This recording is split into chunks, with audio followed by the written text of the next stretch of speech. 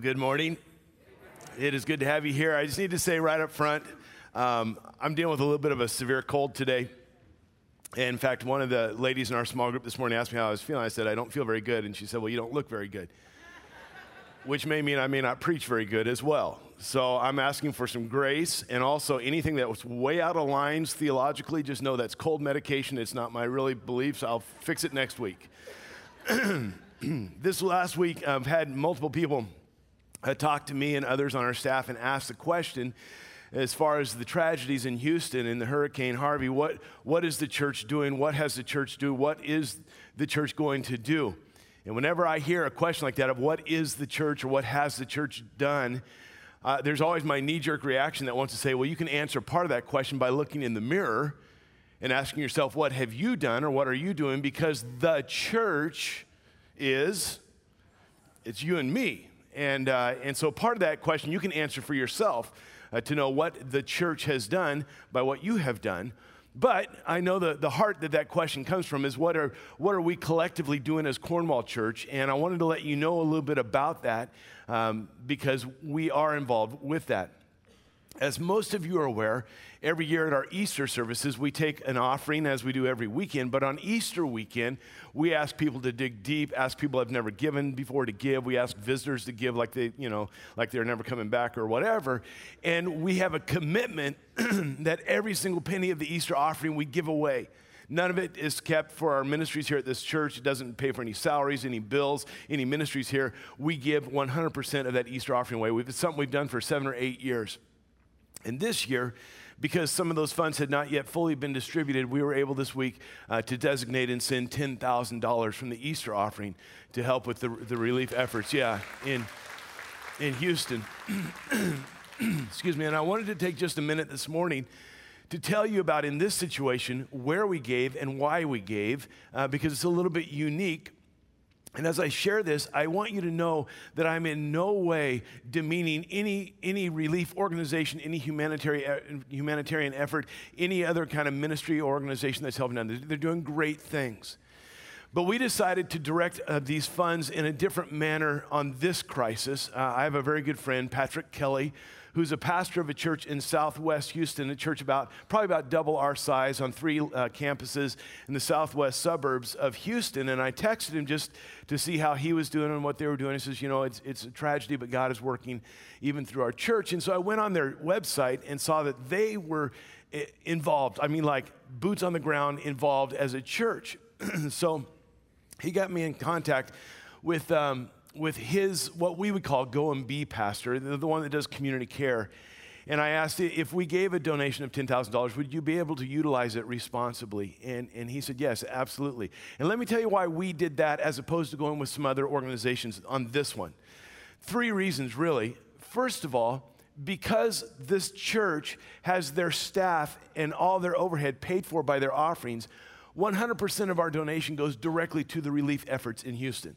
So, and listen, I'm not saying that humanitarian organizations and 501c3s shouldn't have administrators and staff and overhead. That's required. I understand that, and I'm not against that at all.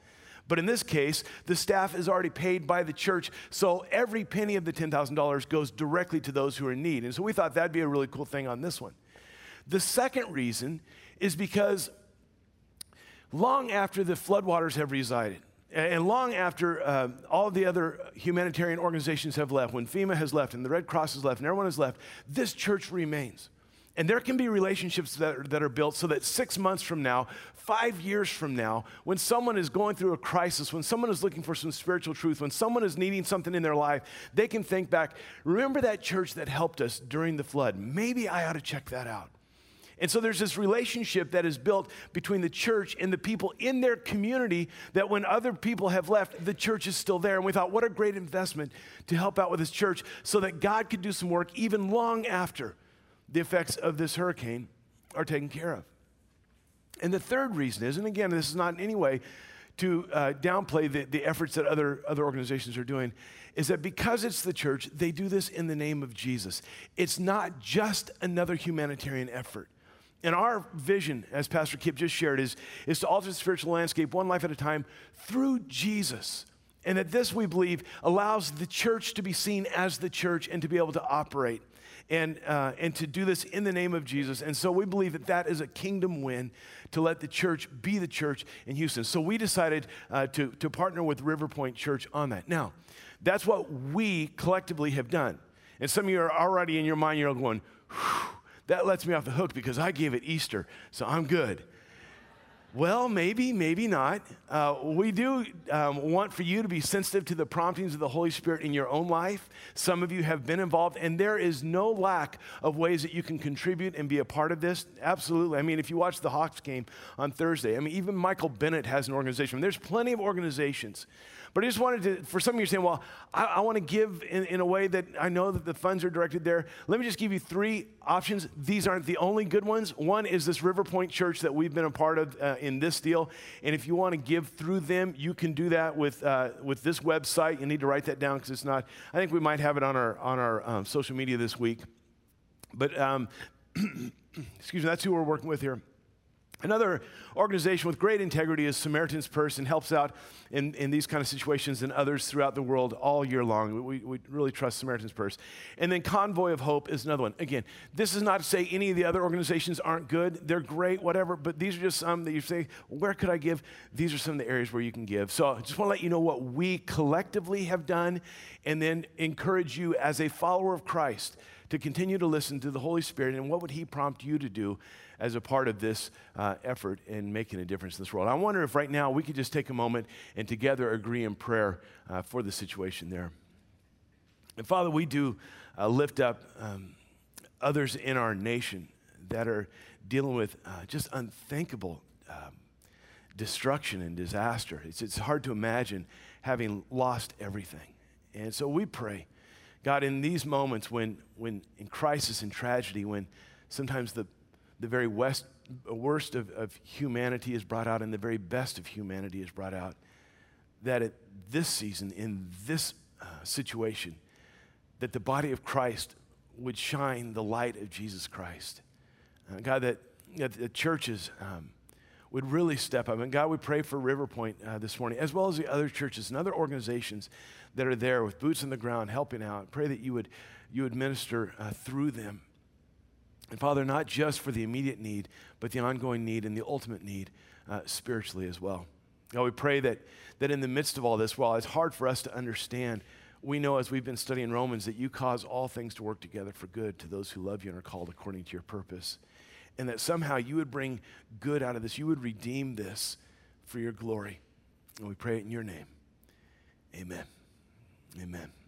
Well, it is good to have you here, and those of you in Skagit, good to have you joining us as well. Our hearts go out to you. This week has been a week where we celebrate with Dave Browning as he is with Jesus this week, but we know that this is a huge impact on the Valley and the Christ the King community, not only in the Valley, but even up here, in the impact that he's had for many, many decades. So our hearts are with you. Those in Boca Raton at Trinity Church of God, glad that you're with us as well.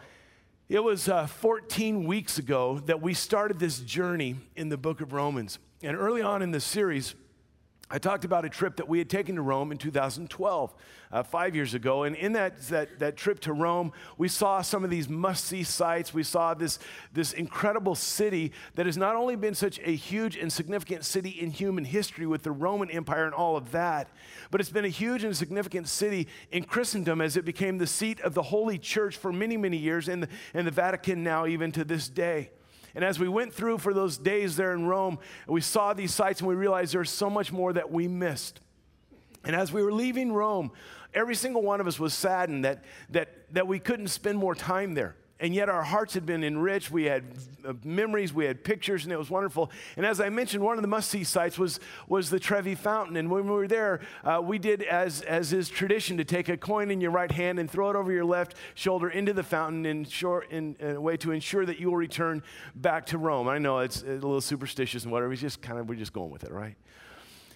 And so today, as we come out of this series in Romans, I believe that maybe there's some similarities in that this book is one of the most significant books in all of Holy Scripture, this document, this letter with its deep, rich theology.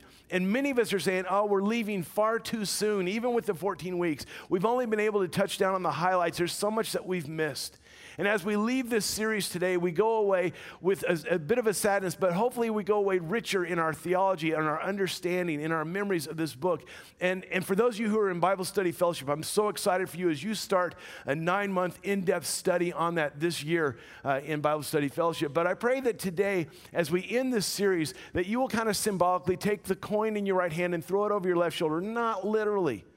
We don't want anyone to have their eyes poked out with a quarter today. Don't throw money around. Symbolically, as a way to say, I will come back to this book, because you can never exhaust the depth of the truth and the riches of the wisdom of God found in this book, and that you would come back to it again and again and again. You would revisit the highlights that have been so wonderful and significant. You will visit the places we didn't have time to delve into, and that for the rest of your life, this book will transform your life just as it has transformed the trajectory of all Christianity, even back to the days of Martin Luther 500 years ago.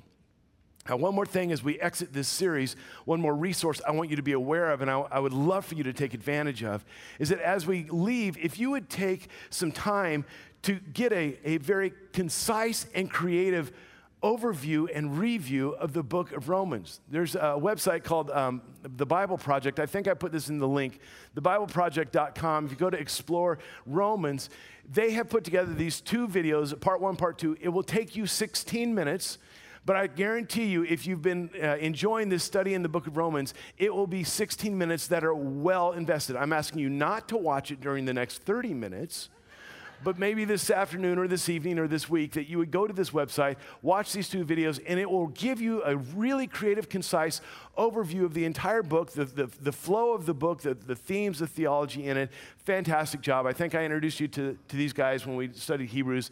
Amazing stuff there. So check that out. That would be great. But today, we come down to the last 2 chapters of this letter.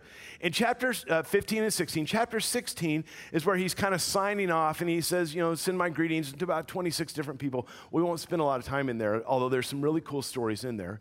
And there's a little bit of an instruction to the church, and then at the end there's a benediction that we'll hit right at the very end.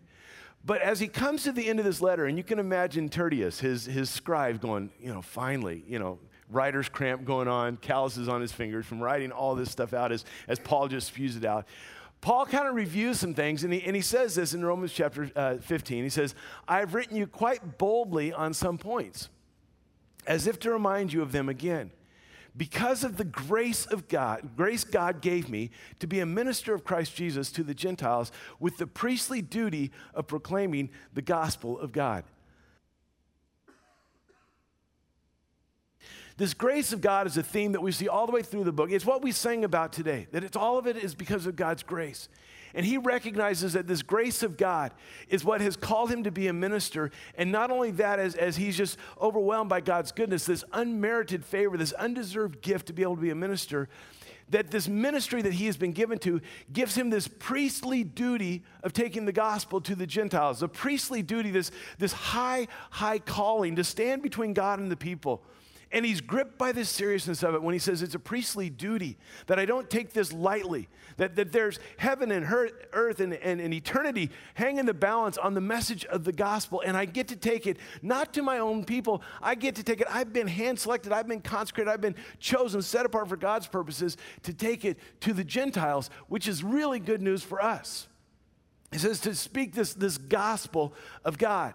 Now, from the beginning, we said that another way, and actually a literal translation of the word gospel, is good news. And here it is, concise, is that the good news is that there is a righteousness, a right standing with God, a good enough for God. There's a little quiz coming up in a real big time, a real hurry, okay?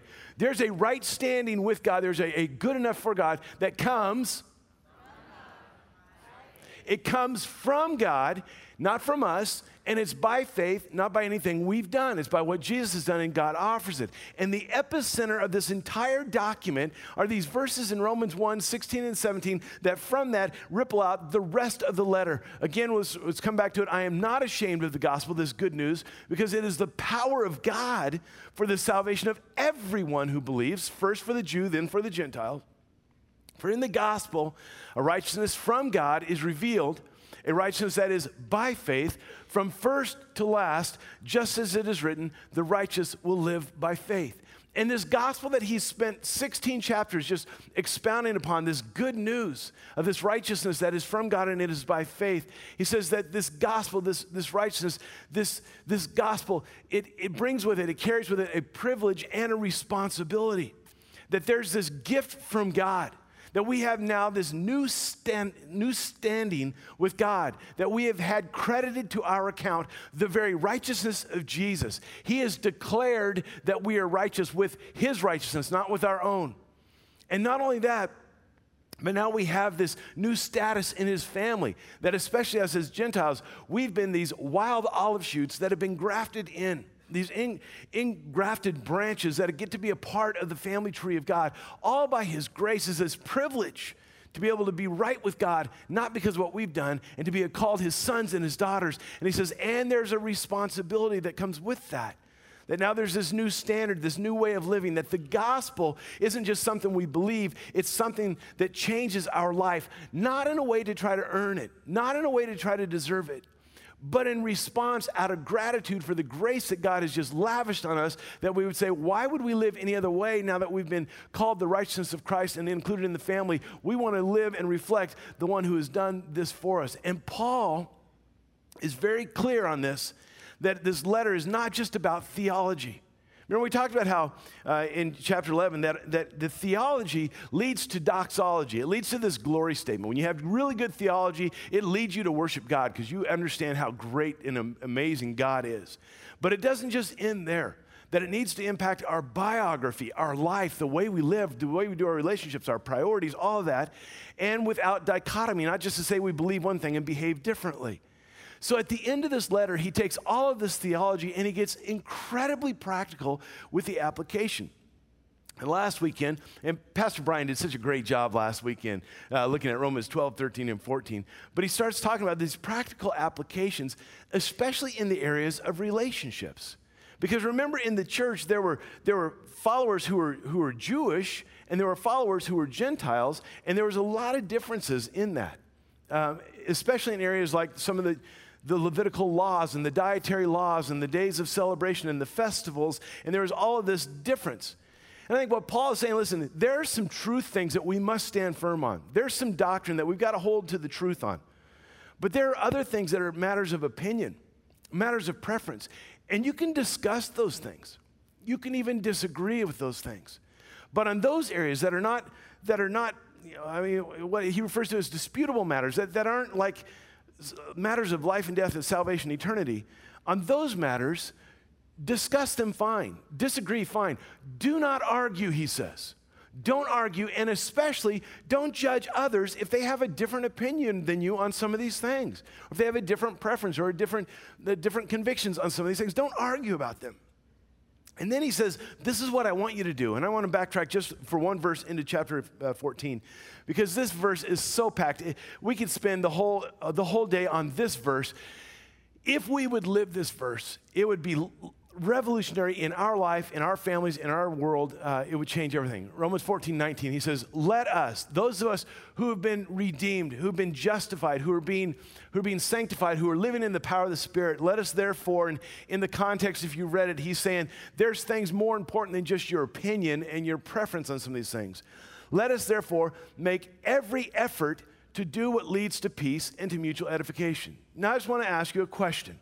In our political world right now, in our world, in our country right now, on Facebook right now, is this how everyone operates?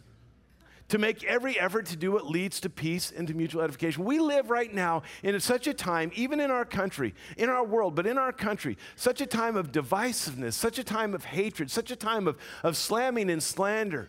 Whether it be racial or ethnic, whether it be social, economic, whether it be political, there's these sides taken and these accusations and these verbal scuds launched and all these things. And what if just the followers of Jesus in the United States would live this way, would operate this way, would post on Facebook this way? What if just those of us in this room would live this way? What about if just the follower of Jesus who lives in this skin would operate this way, to make every effort, not just a half-hearted little, toss a little bit of interest this way or just to avoid others, but to intentionally make every effort to do what leads to peace and to mutual edification. How that would change our world, how that would change how we speak to one another, how that would change how we interact. And he says, this is what the gospel does. It not only saves your soul, it transforms your life. And so we who have been justified in Christ are to live this out in the way that we interact with other people. And it's an amazing thing as he just continues on into this. There's a theme two themes that he hits really big at the very end of this book. And one is the theme of unity in the church and a mission in the world, which I find interesting because if you've ever read John 17, and we studied this a couple years ago, the high priestly prayer of Jesus, he has this theme in this prayer: unity in the church and a mission in the world. So with that said, if you have your Bible, we're going to pick up in Romans chapter 15, and we're going to look at a couple of verses, and then I may give you some stuff that just in the chapter that's just, I think, is just really cool. But these first couple of verses, again, on the surface seem so simple, yet are so profound. They are world changers in our lives and in our world if we would live these things out. And while they look simple, the only way that we can live these truths out is with the power of the Holy Spirit at work within us, because it's counterintuitive. It goes counter to our whole makeup and our understanding. This is the new self, regenerated to be like Christ, and only in the power of the Holy Spirit can we live this out. So in Romans 15, he starts off saying, we who are strong ought to bear with the failings of the weak and not to please ourselves. Now, with that, again, in the context, he's talking about some different convictions in the church, but what if it's beyond that? And it's real easy in this verse to get hung up on the words strong and weak, because it feels like, well, I don't know if I'm strong, and boy, who am I to say someone else is weak, and that seems judgmental. What if we didn't get hung up on these words? What if we took the words out, and what if we just said, we who are justified by Christ, we who are redeemed, we who are followers of Jesus ought to bear with the failings of others and not to please ourselves. I don't know about the people in your home, in your workplace, in your neighborhood, sitting next to you right now, but maybe there's some that kind of fall short sometimes, maybe have some failings. One person. The rest of you, this is easy. The rest of you, it's not a problem because your people are just perfect all the time. There are people in our lives that fall short, and he says, listen, this is how I want you to operate. Remember, not like everybody else. I don't want you to be conformed to the patterns of this world. You're transformed. You're different people. You're the followers of Jesus. You've been infused with the Holy Spirit's power, and I want you to bear with the failings of those who are around you. And I wonder, too, there's obviously this interpersonal thing, but I wonder if it's even talking the next ring out of just how we operate in our world and culture. Remember the context of who he's writing to. He's writing to followers of Jesus in Rome. And in Rome, women, children, slaves, foreigners, they were all seen as lesser individuals. They were very vulnerable, and they were to be used, at times abused, leveraged for someone who's stronger for their purposes and for their pleasure. He says that's the way your world operates, but that's not how it operates in the body of Christ. It's not about pleasing yourself anymore. Remember we talked about find out how you please the Lord, and he says, now I want you to find out how you please other people. Love God and love others. That's the whole message of Jesus. And I wonder if in this outer circle of not just in the church, but in the world, I wonder if Paul thinks about other verses from Scripture. Paul would have been very versed in what we refer to as the Old Testament, very versed in the laws and the prophets and in the wisdom literature. And I wonder if in his mind there's a verse out of Proverbs 31. Now, some of you are familiar with Proverbs 31. It's like the Proverbs 31 woman. They're always talking about the Proverbs 31 woman. If you're a woman and you've never read Proverbs 31, don't. All right? Because no one lives up to that. Anyway, before it gets to now you know I'm joking when I tell you not to read the Bible, right? Before it gets to that virtuous woman thing, there's some verses before that where Lemuel is saying, hey, these are things that my mom taught me. And maybe he's kind of talking about his mom, but so my mom taught me these things. And I wonder if Paul's referring back to that in Proverbs 31 where it says, speak up for those who cannot speak for themselves. for the rights of all who are destitute. Speak up and judge fairly. Defend the rights of the poor and the needy. These people lived in a world where people who didn't have a voice didn't have a say, or people who were vulnerable were abused. And he says, not so with you, because you're a reflection of your Father.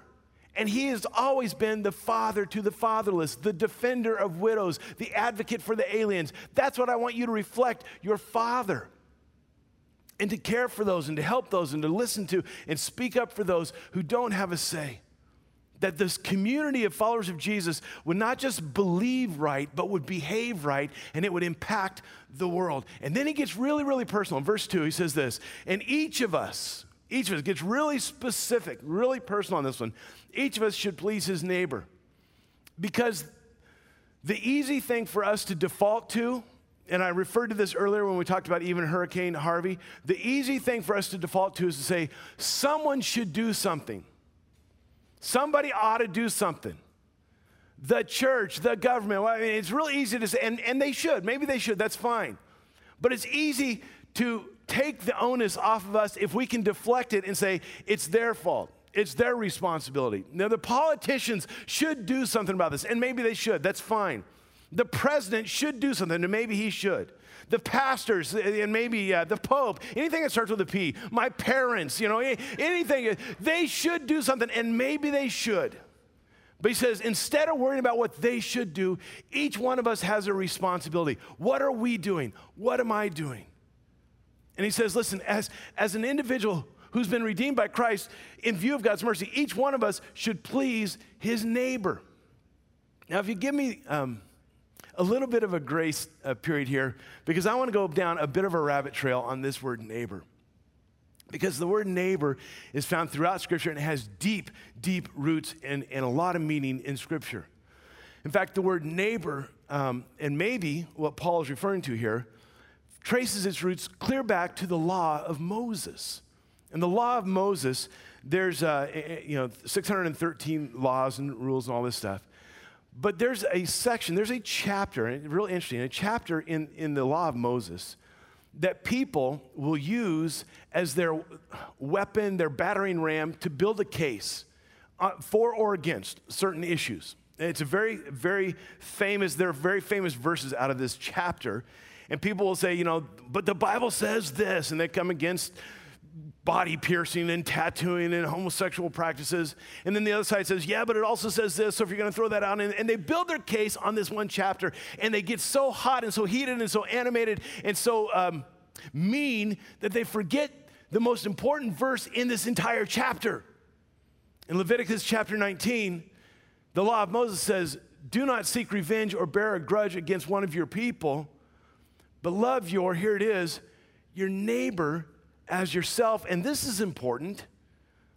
Kind of a little postscript saying, this isn't just a suggestion we got off of Instagram. This is the word of Yahweh. I'm the Lord telling you.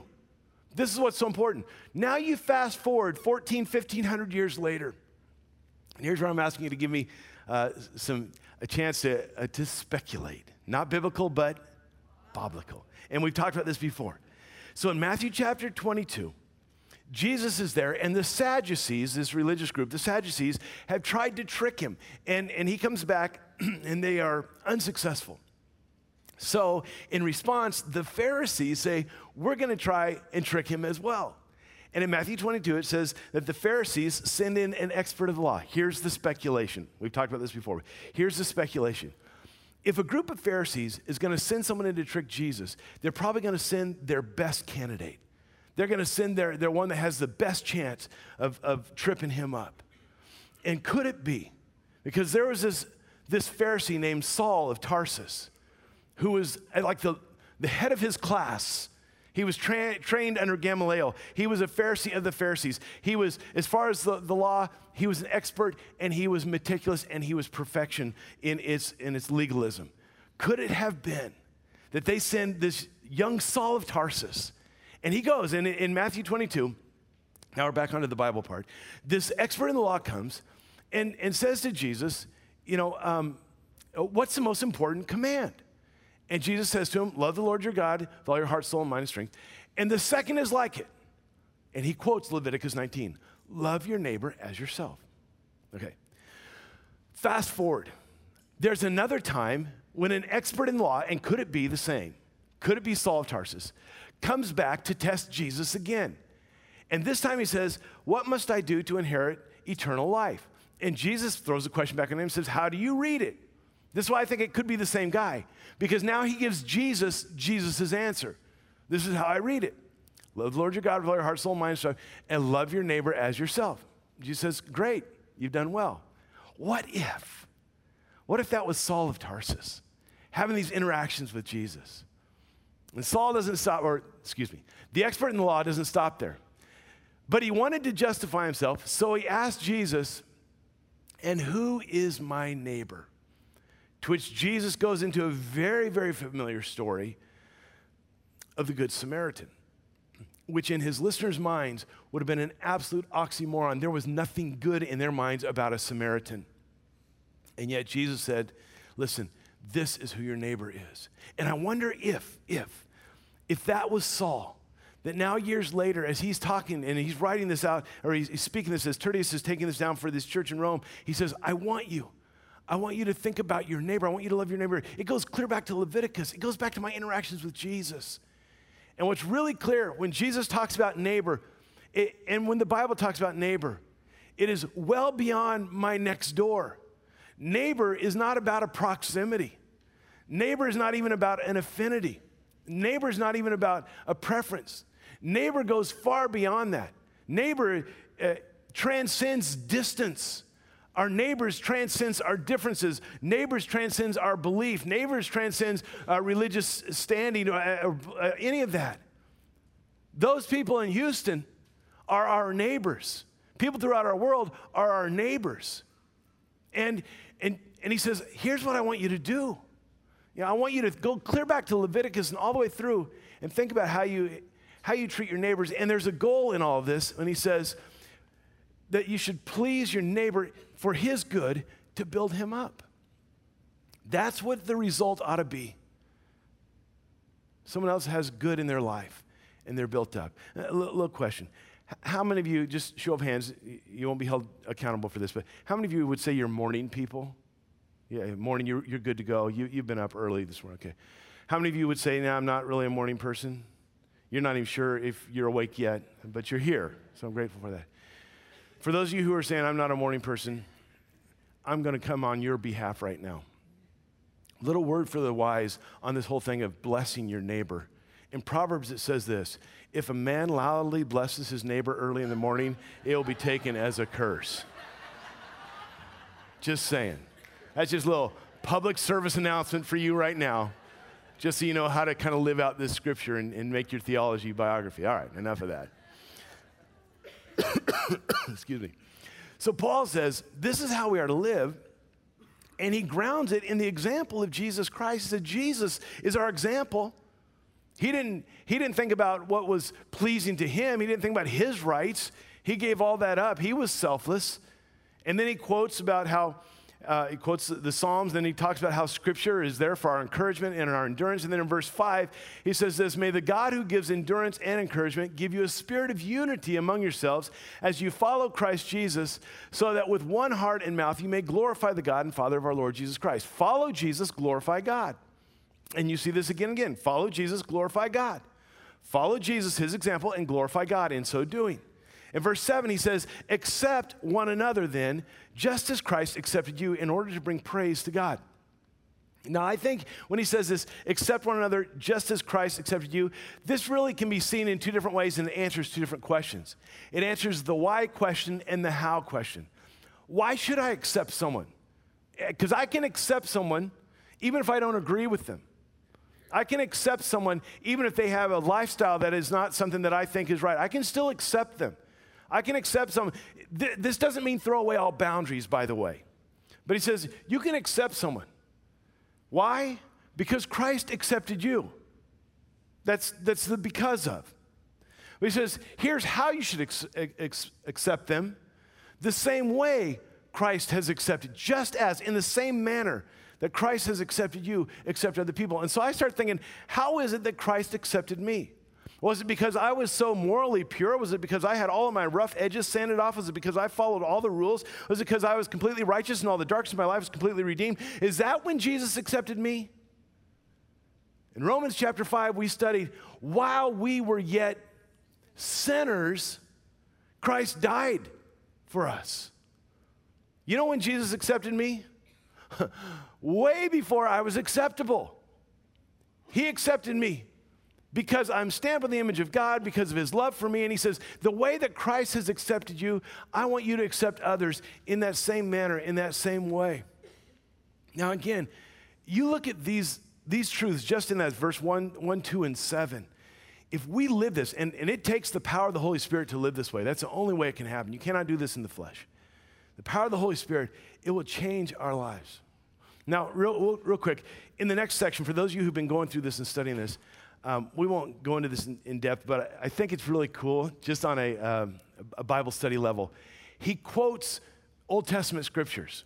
And the scriptures, the Hebrew scriptures were broken into three parts: the law, the writings, and the prophets. The law, the Torah. The writings would be things like, the wisdom literature of Psalms, Proverbs, and such.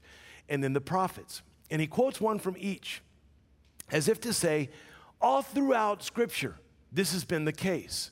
And he talks about how these Gentiles are being a part of this family of God. And there's this progression. Again, this is just one of my little, I think is kind of cool. So some of you can just check out. But there's this progression, because the first verse he quotes talks about praising God among the Gentiles. Like you're kind of there, but they're not a part of it.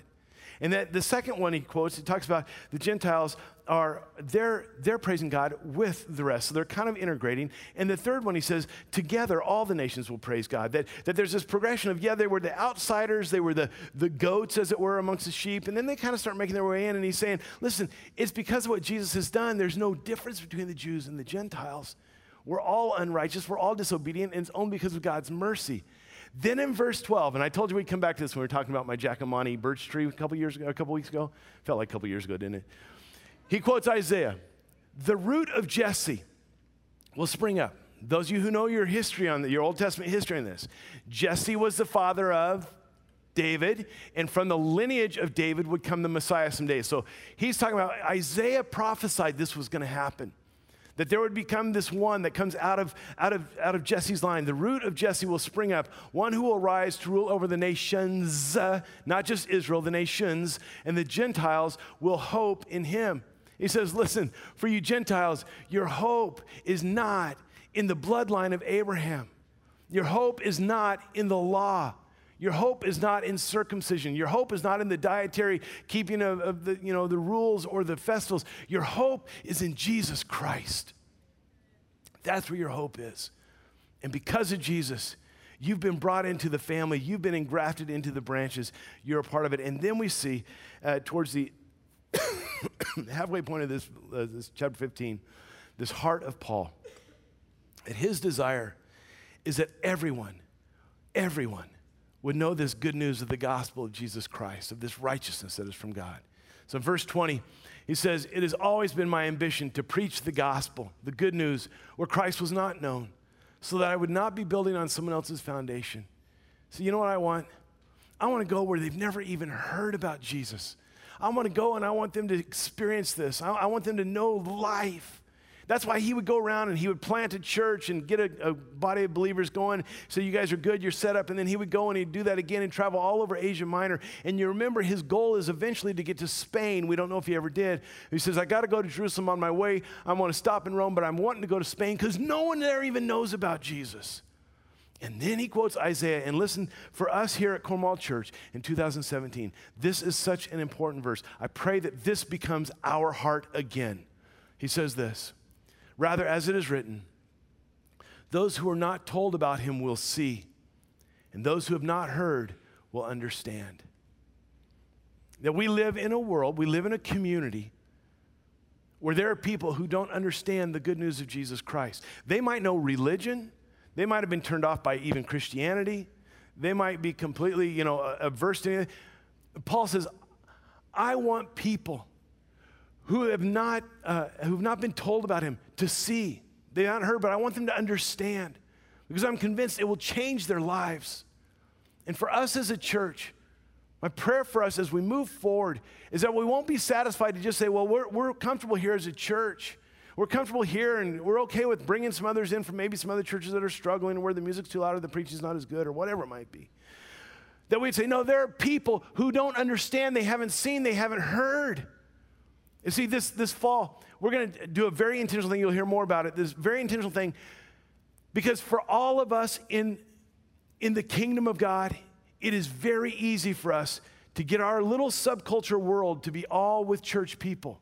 And while there's some beauty in that, we can run the risk of losing any contact with people that Jesus came to die for.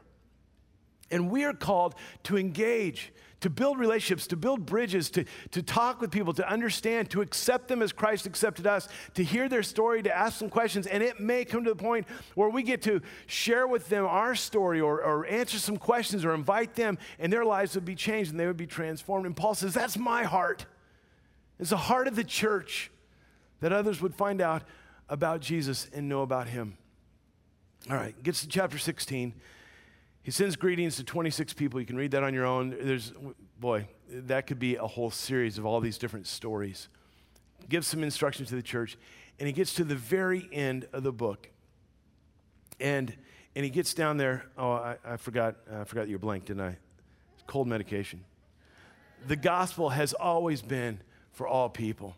The gospel has always been for all people. It was then, it is now. Today, we've just entered into September. I hate to break this to you. There are 113 days before Christmas. Some of you are so excited. Some of you are like, oh boy. If you've been around, our Christmas Eve services are a huge deal. There is a line out of the Christmas story, my favorite line out of the whole Christmas story. I say it every year on Christmas Eve. I'll say it again this Christmas Eve. My favorite line, when the angel proclaims, this is good news of great joy that will be for all the people. That's the beauty of it. That's beautiful. Okay, so he gets to the end and he does this other, kind of another doxology as he closes this thing out. He gives this glory statement, this benediction. And at the end of 16, he says, now to him who's able to establish you by my gospel, this good news and the proclamation of Jesus Christ, according to the revelation of the mystery hidden for long ages past, but now it's been revealed and made known through the prophetic writings by the command of the eternal God, so that all nations might believe and obey him. Isn't that what Jesus said in the Great Commission? Go into all nations, teaching them to obey all that I've commanded you. He says this is the goal, that everybody, not just the Jews, everyone would believe and obey him. In the final line in the book, he says, to the only wise God be glory forever through Jesus Christ. Now you can read that and say, well, does that mean there's some other gods that aren't wise? Like the remedial divinity class, those who are more wisdom challenged, those deities that are a little bit dumb. He says, no, there's just one God. But remember in chapter 11, where he says, oh, the depth of the riches of the wisdom and knowledge of God. How unsearchable his judgments and his paths beyond tracing out. Who has known the mind of the Lord? Who has been his counselor? Who has ever given to God that God should repay him? For from him and through him and to him. He says, you know what? God is so wise. And I think as he gets to the end of this letter, he just looks back and says, only the wisdom of God could put together something so absolutely amazing that we all have sinned. We've all disqualified ourselves, and yet there's a righteousness not that we can come up with, but God gives it through his Son, and he justifies us. And then his Spirit sanctifies us, and we have this new life. And it's not just for the Jewish people, but it's for the Gentiles and their engrafted branches, and he does all this for his glory. And that the whole world would know, oh, the wisdom of God. To him be the glory forever through Jesus Christ. He's just so filled with this awe and amazement of this. And so as we come to the end of this book, my prayer is this, that the truths that we've looked at, that in the future as you continue in coming back to the familiar scriptures and digging deep into the ones that aren't so familiar, that this message of Romans, it would liberate us. It would bring this freedom to live in the grace and the mercy that it's the righteousness that is from God and by faith. It's what Jesus has done, not by us, that we wouldn't be bound with this burden. I've got to try and earn my way to God, that we would have liberation. We'd be free to walk in the grace of God. But freedom would bring us this transformation to surrender and submit to the sanctification, the transforming power of the Holy Spirit, to walk in step, that our theology would become our biography, and we would be gripped with a conviction that this is good news for all the people.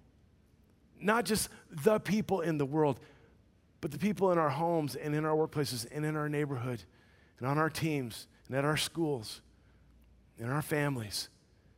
And that we, like Paul, would just say, I want people to know this, to be gripped by this truth. It's an incredible book. And I pray that after these 14 weeks, you'll be drawn back to this book again and again and again. Stand as we close in prayer. Father, thank you for the truth and the wisdom, the matchless wisdom, that you have put together this plan that would allow us to be in your family, not from anything we've done, from God, by faith. May we live and keep in step with the Spirit as you continue your transformational work in our lives. And may we take this message of good news and bring it to anybody and everybody, because that's what you long for. And pray this in your name. Amen. Amen. Hey, God bless you. Thanks for your grace this morning. If you'd like to hear about baptism, Pastor Bill will be out in the commons there. If you'd like prayer, our prayer team will be here in the front. I'd love to hug you and pray for you, but I don't think that'd be a good thing. Have a great afternoon. I love you. You're out of here.